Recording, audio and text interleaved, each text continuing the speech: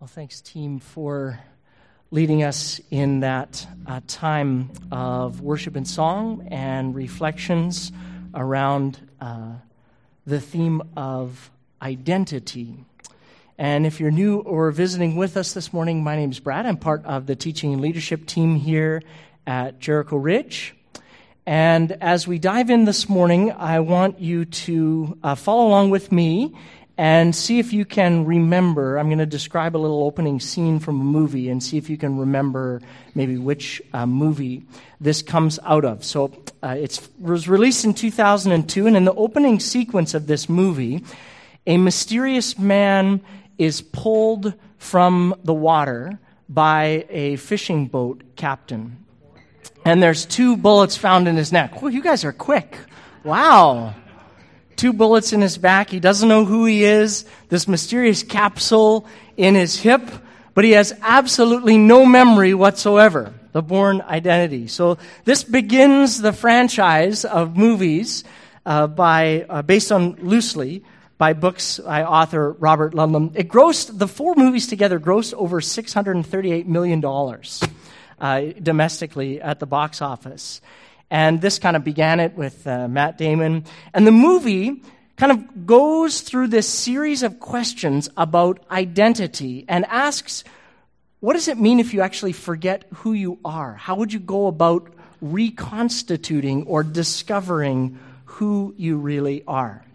And today we're going to launch into a series where we're going to spend 7 weeks exploring this notion of identity. And we're going to ask questions about each of our own unique identities and what that means. Now, when you think of your identity, we asked this question on our Facebook page at Jericho Ridge this last week. When you think about your identity, what factors have shaped your identity? When I think of my identity, there's a huge spectrum of influences that come to my mind. There's cultural factors, right? I am Canadian. And there's geographic factors. I was born in southern Alberta. When I was 3, I moved to a small town in northern BC. When I spent all of my teenage years in suburban Toronto and then moved out here for school and have been here in Langley for a long time. Each of those actual geographic locations shape something of who I am as a person. There's temperament factors that shape our identities. I'm an extrovert. So my identity revolves around not being quiet and not spending too much time alone. There's vocational components, and for a lot of us, vocational components, who we are, becomes sometimes inseparable in unhealthy ways from what we do as individuals. There's unique imprints on our lives by our family of origin, some of them for good, some of them are painful, and some of them are just plain confusing that take most of our lives to kind of sort out. And these things and many, many, many more actually fuse together to create your unique identity and my unique identity. So as we launch into this series, I want you to think, what are the unique things that have influenced you and have actually contributed to shape your identity? What makes up your identity? And here's the premise that we're going to drive at in this teaching series, and that is this, that if you are a person who claims to be a follower of Jesus, that there ought to be things that mark your identity that are unique and distinct.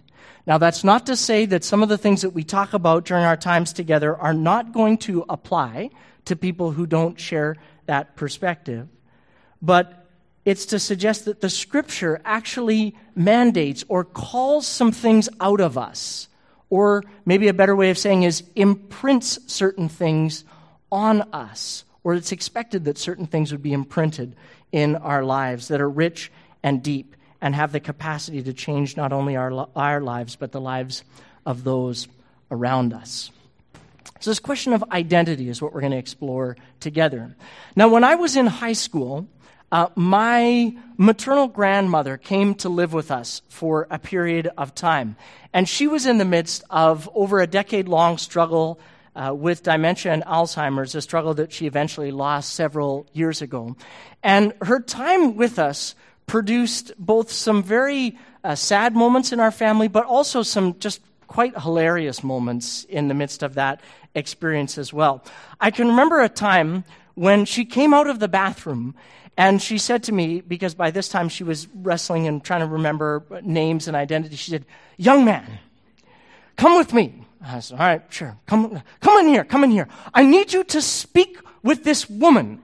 There is an impertinent woman who is in the bathroom window, and she is mimicking every gesture, every word that I say, everything that I do. And it's very distressing to me, and I can't get her to quit." Well, of course, she was seeing her reflection in the mirror, and she was confused about this and really wanted me to kind of put a stop to this because she'd lost that ability to actually recognize herself in the mirror. And some of you have been there with members of your family or people whom you love. My grandma, over time, lost not only the ability to identify us, but also to identify herself. She went through this process of really disintegration as a person. And eventually she lost really her own identity. And ever since that time with my grandma, I've wondered about this question of identity. What is it that makes a person who they are? What holds those parts together to make us unique? And what if parts of them are fragmented or you begin to lose pieces of them? What happens to your identity? That's what we're going to explore together. And philosophers and really smarty pants people put this into a category that you might not actually expect. At first glance, it seems like an odd thing to talk about when you're talking about this notion of identity. But the notion of a formal relationship to oneself, as philosophers would say, is known as, or under the heading of, integrity. Integrity, when we think of it, we usually think about it in terms of speaking truthfully. But philosophers and psychologists speak of the integrity of one's identity. And by which they mean that integrity is a matter of making the various parts of your personality into a harmonious and intact whole, an integrous unit. It's the correspondence of intention and action fused together in a way that is integrous, or that a person is said to have integrity. When we talk about integrity, we're usually talking about someone's actions that we can observe, that they're being true to themselves or that they have integrity in the way that they live. And that's true, but it's not all of it. The biblical notion of this has its roots much deeper. And so we want to look there this morning. I want to invite you to take your Bibles and turn to 1 Peter chapter 2. Our intentions, our actions are rooted in our intentions. And our intentions are rooted in our identity. And so it's a bit of a different way of thinking about this notion of identity. So we're going to explore together the components of a fully integrated life. One where my actions flow out of my intentions very naturally, and those intentions are rooted in a sense of my identity. So 1 Peter chapter 2, verses 9 to 12. And these verses are written by Peter.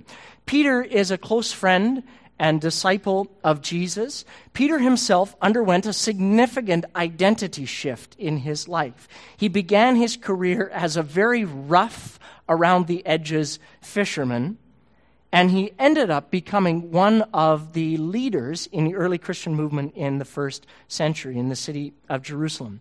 And so in this book, in the New Testament that bears his name, he's writing to people, and he's writing to people who are in danger of losing their identity because they're living scattered all over the world. And he writes to them as foreigners and strangers scattered amongst the nations, and says to them, I need to remind you of a few things that are core and primary to your identity as a person of faith. And so in chapter 2, he starts off and he wants to contrast their identity with those around them in their culture. So follow along with me as we read 1 Peter chapter 2, verses 9 to 12. Peter says in this contrast statement, you, If you're a person who says that you follow Jesus, you're not like that. You are, here's identity statements, you're a chosen people. You are royal priests. You are a holy nation. You are God's very own possession. As a result, you can show others the goodness of God, for he called you out of the darkness and into his wonderful light. Once you had no identity as a people, but now you're God's people. Once you had received no mercy, but now you have received God's mercy. And so, dear friends, I warn you, as temporary residents and foreigners, keep away from the worldly desires that wage war against your very souls. Be careful to live properly among your unbelieving neighbors, and then, even if they accuse you of doing wrong, they ought to see your honorable behavior, and they will give honor to God when he judges the world. There's a whole bunch of identity-orienting statements in those few short verses. Once Peter said you have no identity, and now you have come into God's family. You've undergone an identity shift. Philosophers would call this having made an identity-conferring commitment. It's an action that you take that's rooted in your volition or in your intention that actually radically shifts your identity as a person. So it starts actually and works its way backwards from action to intention and down into that place of identity. And this is what Peter's driving at and he's describing. And he's using this whole pile of metaphors to try and get at the same point. And this point is that if you, in your life, have made a volitional commitment, a decision, a choice to say yes to Jesus, whatever language you want to use, you've crossed the line of faith, you've asked Jesus into your heart, you've come into the kingdom of heaven, you've been transferred from darkness to light, whatever language you want to use, if you've said yes to God, then you have undergone a fundamental shift in your identity at that very core place of who you are. Something now marks you at a soul level that is different and unique from those that have not made that identity-conferring commitment.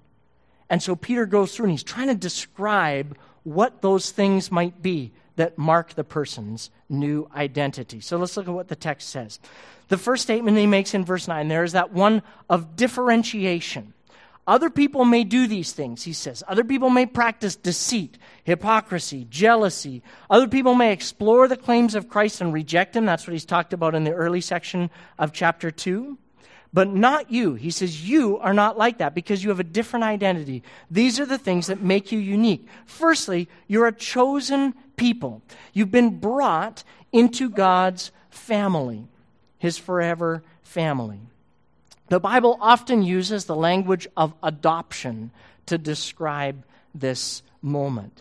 That is, by expressing faith in God, your family identity has actually shifted. You belong to a new family. And with that belonging to a new family came things that made you unique. This also comes with royal priesthood language he uses, nobility and access to God as king. We were in England this summer, and as we were standing outside of Buckingham Palace, this old lady came out and was escorted out of Buckingham Palace on this golf cart and then she came outside of the gates. And I thought, oh, this is exciting. Maybe this is somebody important. Well, it turns out she had just paid extra money for the tour. And so she had been, but I kind of thought to myself, it got me thinking, I wonder what it would take, to go from being outside here at the gates to getting an appointment with the Queen. I wonder, could it be done? If so, who would you have to be?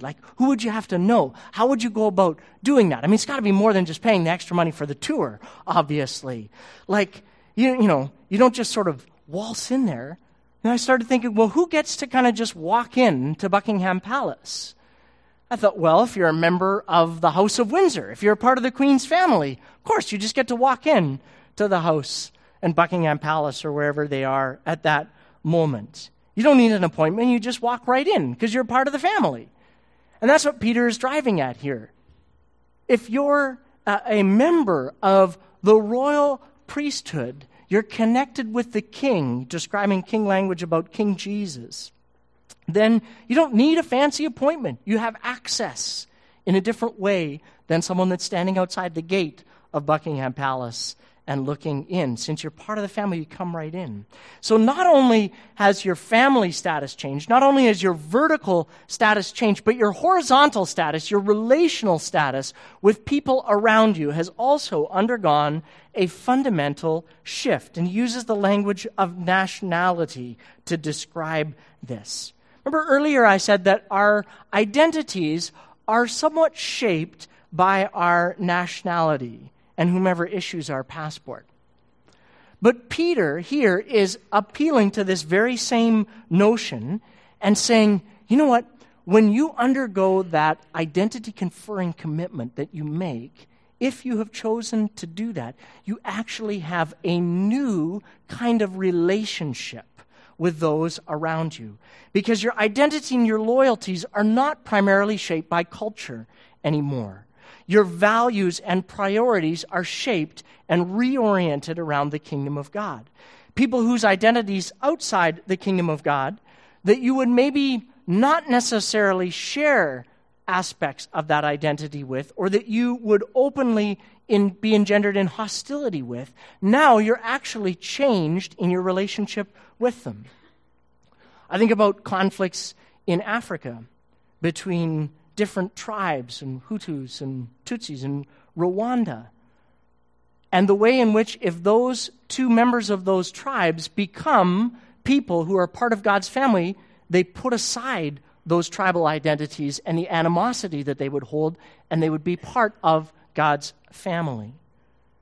Think about blacks and whites, or people that hold differing theological perspectives, complementarianism, egalitarianism, people that hold different, even nuanced cultural perspectives. Here in Canada, French Canadians and English speakers. South of the border, our friends, Republicans, Democrats, those who are well-resourced, those who are economically disadvantaged. In God's new family, if you've made that commitment, you put aside those culture-orienting identities and you join together as one, as a body, as a family, as citizens in the kingdom, and therefore your new loyalties and new identities are shaped by your sense of belonging. A new identity has been etched upon your heart that supersedes, or should we say undergirds, all of those other elements of your identity. So if you've given your life to God, you are God's possession. And so this new sense of belonging needs to mark you. Once you had, Peter says, no identity, but now these things are true of you. So he goes through all of these different examples to try and make the exact same point. What is he driving at? He's saying, listen, none of these aspects of your identity can be earned. They are all supernatural gifts of God's grace. They're all fingerprints of God's mercy on your life. You cannot work your way into this new identity. You can't do a whole bunch of great stuff and God look at you and say, that's interesting. They seem to be really, they seem to really have it together. I would love them in my new family. And this is why the issue of integrity, identity is important. Because when most of us think about our lives, we live in the realm of actions and intentions. And so we've been taught that when we do the right things, that in our culture there's this notion, if I do the right things, that'll actually bleed down far enough into who I am that I'll actually become, or I'll start to think of myself as a good person. And what this line of thinking suggests is that we hope against hope, or we've told ourselves that our identity can actually be shifted by the things that we do. Good behavior can filter down deep enough into our lives to change our identity. But what Peter is suggesting here and driving hard at is that this approach is completely bankrupt. You see, I can do virtuous actions, but they may not actually touch my identity. They may not come from a place of my identity. Let me give you an example. When we were in Africa this summer, we saw all kinds of people doing all kinds of good for all kinds of people. Now, a lot of people, when you would talk to them, were doing it, for very good reasons. Some of them, you got this very distinct impression that they were just doing their bit for the poor or doing their bit for Africa. You see, they were just trying to ease their guilt. Their actions, if you just looked at it on the level of actions, you'd kind of go, hey, they're doing great stuff. But their intentions was really not all that. It was a little bit polluted. There was just, I need to ease my guilt. So I'm going to go and help these people who really need it because, I could probably have enough to be able to help them. And here in North America, this is true as well. Some people spend their whole lives keeping track mentally of all of the good stuff that they do in order to make an attempt to outweigh the bad stuff and therefore get into God's good books. They're hoping against hope that when God judges the world, all he looks at on the scales is actions. But Peter is saying this is not actually true, that God cares deeply about our identities.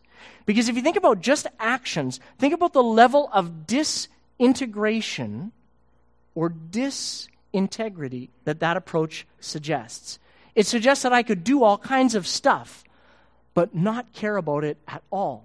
Right? Peter, they talk about this in 1 Corinthians chapter 13. I could do all of these wonderful things. I could give everything I have to the poor. But if I don't have love, if that's not my motivation, it's empty. It's nothing gained in that. If I'm a person, who I am has to reflect my actions, and my actions also need to connect in some deep and profound way with who I am, because the reality is what we do flows out of who we are.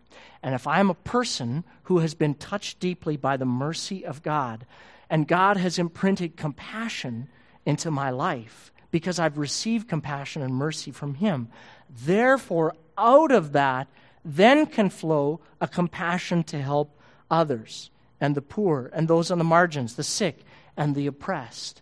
And therefore, when I serve in that way, it's flowing just out of who I am because I've received that identity from God. When someone serves at the Gateway of Hope or builds a house in Guatemala, or if you treat your employees generously and work with justice, these are things that are natural. They flow out of you naturally if you are a person who's been marked very deeply by compassion, because they're linked with your identity. And what Peter is trying to say here is when who you are, when that change happens fundamentally at the level of your identity, then you know that your actions are not just in a place where you're earning grace. You can't behave your way into deep and meaningful change of your identity. It's all a work of God's grace when we give up our life, when we step out of darkness into light, his marvelous light. But it's all connected and goes back to our identity. And so as I grow to understand my identity more and more, this then grows that next reality in my heart. It grows better intentions, more fresh and holistic and pure and God-honoring intentions, healthy desires rooted in a healthy identity. And so in chapter 2, verse 9, Peter says, when you are marked by all of those things, you want to show others the goodness of God in your life because God's goodness has marked your identity, who you are as a person at such a deep level that it just begins to touch your intentions, your will, your volition. Because I have fundamentally experienced at the core I am as a person, God's goodness, then it begins to flow out. Now, there's a problem here, though, And that is that this level of intentions is where the battle is fought. Because if you're like me, and I'm guessing that you are not always the shining model of your new identity in Christ. Peter explains why this is true in verse 11. Well, for new creations, if we're part of God's family, all of these things, why doesn't that just sort of naturally bubble out of us all of the time? Well, Peter says in verse 11, he says, listen, at that level of identity, then a level of intention, worldly desires rage against your soul in this middle zone. And the battle rages on in our lives day after day, week after week, moment after moment. Because even after my identity has shifted, my intentions and my desires do not always come along for the ride. My identity might be I'm a new creation in Christ and old things have gone, new things have come, but yet stuff still comes out of my mouth and out of my heart and lives in my mind and my heart that does not reflect that. Since I'm part of God's family, chosen by Him, loved with access and privileges, I don't always act like it. And it's because, frankly, I don't always intend to act like it. Since we were talking about the royal family earlier, let's pick on them for another minute. Remember last year when Prince Harry did his little tour here in North America, in Las Vegas in particular? And he was photographed widely as behaving very badly. And people were outraged. They could not believe that someone would go to Vegas and do these types of things. Why were they upset? They were upset because fundamentally they felt like, for better or for worse, I mean, they could go to Vegas and behave like that and think nothing of it. But if the prince went to Vegas and behaved like that, somehow that was incongruous with who he was and what he was supposed to represent. And I think that serves as a bit of an illustration of this point. Even though you and I might be royal priests, I may not always act like it. I still wrestle with messed up intentions and actions. I still complain about things that are of no importance whatsoever. I still stretch the truth to create favorable impressions in the lives of others. I still let myself get angry or bitter at comments that others make. I still get jealous of what other people did this summer or how they look or what they wear, and then I overspend to keep up. Though my identity may have undergone a fundamental shift, my intentions and therefore my actions are not fully integrated with my new identity. And therefore, I'm beginning really to forget who I am. I'm disintegrated as a person. I lack integrity as a person in those moments. And so here's the point that Peter, I think, is driving at in these verses. He's saying to us, you know what? Sin is not just not living or acting properly. It's not about that just living at that level of action and identifying that. He says sin is actually consciously choosing to live in non-congruence with who I am. The image that comes to my mind here is from the world of structural integrity. With structural integrity, something may look okay, a building may look okay on the outside, but on the inside, if it's weak, at the level of structural integrity, at some point, when enough stress hits that, it's going to fall apart. We got an email this week describing just such an occurrence. This past March, we had a team, as we do every year, that went down to Guatemala. And some of the members of our team went into a home to do food distribution. And they were in this home occupied by a family, this wonderful pair of grandparents. And when they took it upon themselves to raise their grandsons, Julio, who's 11 and in 3rd grade, and Jose, who's 9 and in 2nd grade, when their grandsons were abandoned. And so our team visited this family, and it was filled. Their little shack in the back, their house was filled wall to wall with stuff that they had collected out of the dump. And they were seamstresses, so they were hoping to be able to stitch some of this stuff together and sell it to be able to make a living for themselves.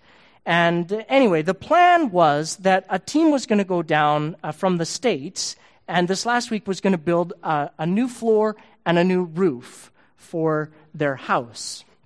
But the people that we work with in country there, Chris and Donna, said, you know what, there's a guy down in that area, Pastor Juan, whom we've met and worked with before. And so he said, Pastor Juan, just go check on them and make sure that they're okay. And Pastor Juan and the volunteer had been able to arrange, their house just had tons of stuff around it, so there's no way the build team could get in and actually redo the roof on their house. And so he said, worked with the mayor's office, was able to get a front-end loader in there to try and kind of clear some of the stuff away. Well, Pastor Juan went to see the house, and as the front-end loader was kind of moving, he was watching the house, and it was kind of shaking and tremoring. And Pastor Juan said, hey, listen, I think we need to get out of the house. Like, just let the loader do its work, and then we can figure this out. And the family was saying, no, we're fine. We need to get everything out of the house. All of these things we've collected, this is important. And Pastor Juan felt really impressed very strongly by the Holy Spirit. Get that family out of the house. So he got them out of the house, and not but 2 minutes later, from the vibrations of the loader working just up the street, the whole house collapsed. It had no structural integrity to be able to hold it together. And so they began to just use the loader there to be able to clear the whole house away. And the neighbors came over and they thanked Pastor Juan. They said, we've been worried for this family. And even when the house collapsed, there were 2 snakes that came slithering out of the house when it fell. And the whole site was then able to be leveled. And instead of kind of building on a shaky kind of wall that was there and just putting in a new roof and kind of cosmetically changing the house and giving them some shelter from the rain instead of those tarps that they had, they actually were able to assess it and say, you know what, it had no structural integrity whatsoever. It wasn't going to hold.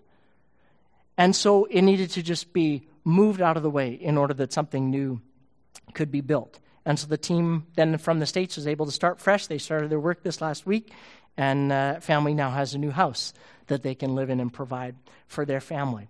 But the point I want to make is that a new roof and a new floor in that would have been just cosmetic because the building lacked fundamental integrity. It wasn't held together well. And this text in 1 Peter is driving at the same thing with your life and my life. It's asking questions of us and forcing us to ask questions of ourselves and to say, does my life possess a kind of integration, a kind of integrity? So the vision of an integrated life. But an integrated life, a fully integrated life, can only occur when it's built on your identity. It's built on a solid foundation. So it can only occur when you understand your identity and then you aspire each day with each action to live in congruence with who you are. Now, you may be here today and you may not be in a place where you've invited God into your life. Your identity might still be broadly defined by other commitments that you have made. And I want you to know that this is a place of welcome and hospitality for you, for the journey and for exploration together. You might want to take us up on that offer of a meal every Wednesday night at Alpha and explore some of the things. You might want to explore some of the things that we talk about at Fusion with student ministries. And you might want to talk to somebody here. But here's what I want you to hear today, if that's your commitment. That the door is always open for you to become a part of God's family. And to be clear, it's not a flippant decision. No one should ever change their identity and that core part of who they are flippantly. That would be like switching your allegiances. It'd be like Kim and Mike Olenek on September 15th suddenly deciding that they were going to cheer for the Flames or for San Jose or, like, worse yet, Chicago or something horrible like that. It just wouldn't happen. But if you're here and you're not a follower of Jesus, I want you to hear clearly that living the Christian life is not a behavioral modification project. That's not what we're interested in at Jericho. It is an identity-conferring commitment that will reshape your life at a very soul architectural level. And so I urge you not to undertake it if you don't understand the implications of that clearly. if you're like me, and you know that at some place in your life you need mercy and forgiveness, you want to know that your future is secure because of a new sense of belonging, then maybe today is your day. But don't make the decision cavalierly. In a few minutes, we're going to respond in prayer. And I want you to go over and respond and talk to the prayer team about what you've heard today. And I want you to ask them, what would it look like to build my life on a solid foundation? If you're here today, though, and you have made at some point in your journey an identity-conferring commitment to Christ, my deep prayer for you and my deep prayer for myself is that as we begin to build our identities as people, we would build them and shape them on things that would last, things that would have structural integrity. That you would begin to and continue to allow God to shape who you are as you engage with things like scripture intake and prayer, that you would make an effort to submit your disposition, your intentions, your actions to the Lord. And that over time, this would actually reshift and build your identity. And that identity would give root to new intentions, and that new intentions would give root to fresh actions. It's like a tree with strong roots in the identity. And then it grows a strong trunk of intentions, and then the fruit of that is actions in your life. And this will result in growing more and more into congruence with who you are. And people in our world today are drawn inextricably to people who possess that kind of integrity. That kind of integration in their life, that their identity, their intentions, and their actions are aligned and in congruence with each other. There's a sense in those types of persons' lives of increasing confidence, increasing joy, increasing peace in the midst of extraordinarily stressful situations because it's rooted in who they are. And as we close today, Perry's going to come and he's going to lead us in a song of reflection. And this is actually a song about the life of Peter, the author of that scriptural text. And it's about those times in Peter's life when he had that experience of not getting it right, of going off course, of experiencing disintegration in his life. And the song invites you and I to consider who we are and who we are becoming. And what it's really asking, and what I want to ask of you, is how integrated is your life? How would you know? What are the things that mark your life that would demonstrate a level of integration? And this song is an invitation to get back to places of healing, forgiveness, mercy, and grace again. And so maybe for you, as Perry and the team lead us in this response song, you don't need to sing along with the words. It's just a song to create a moment for you to be able to reflect on your heart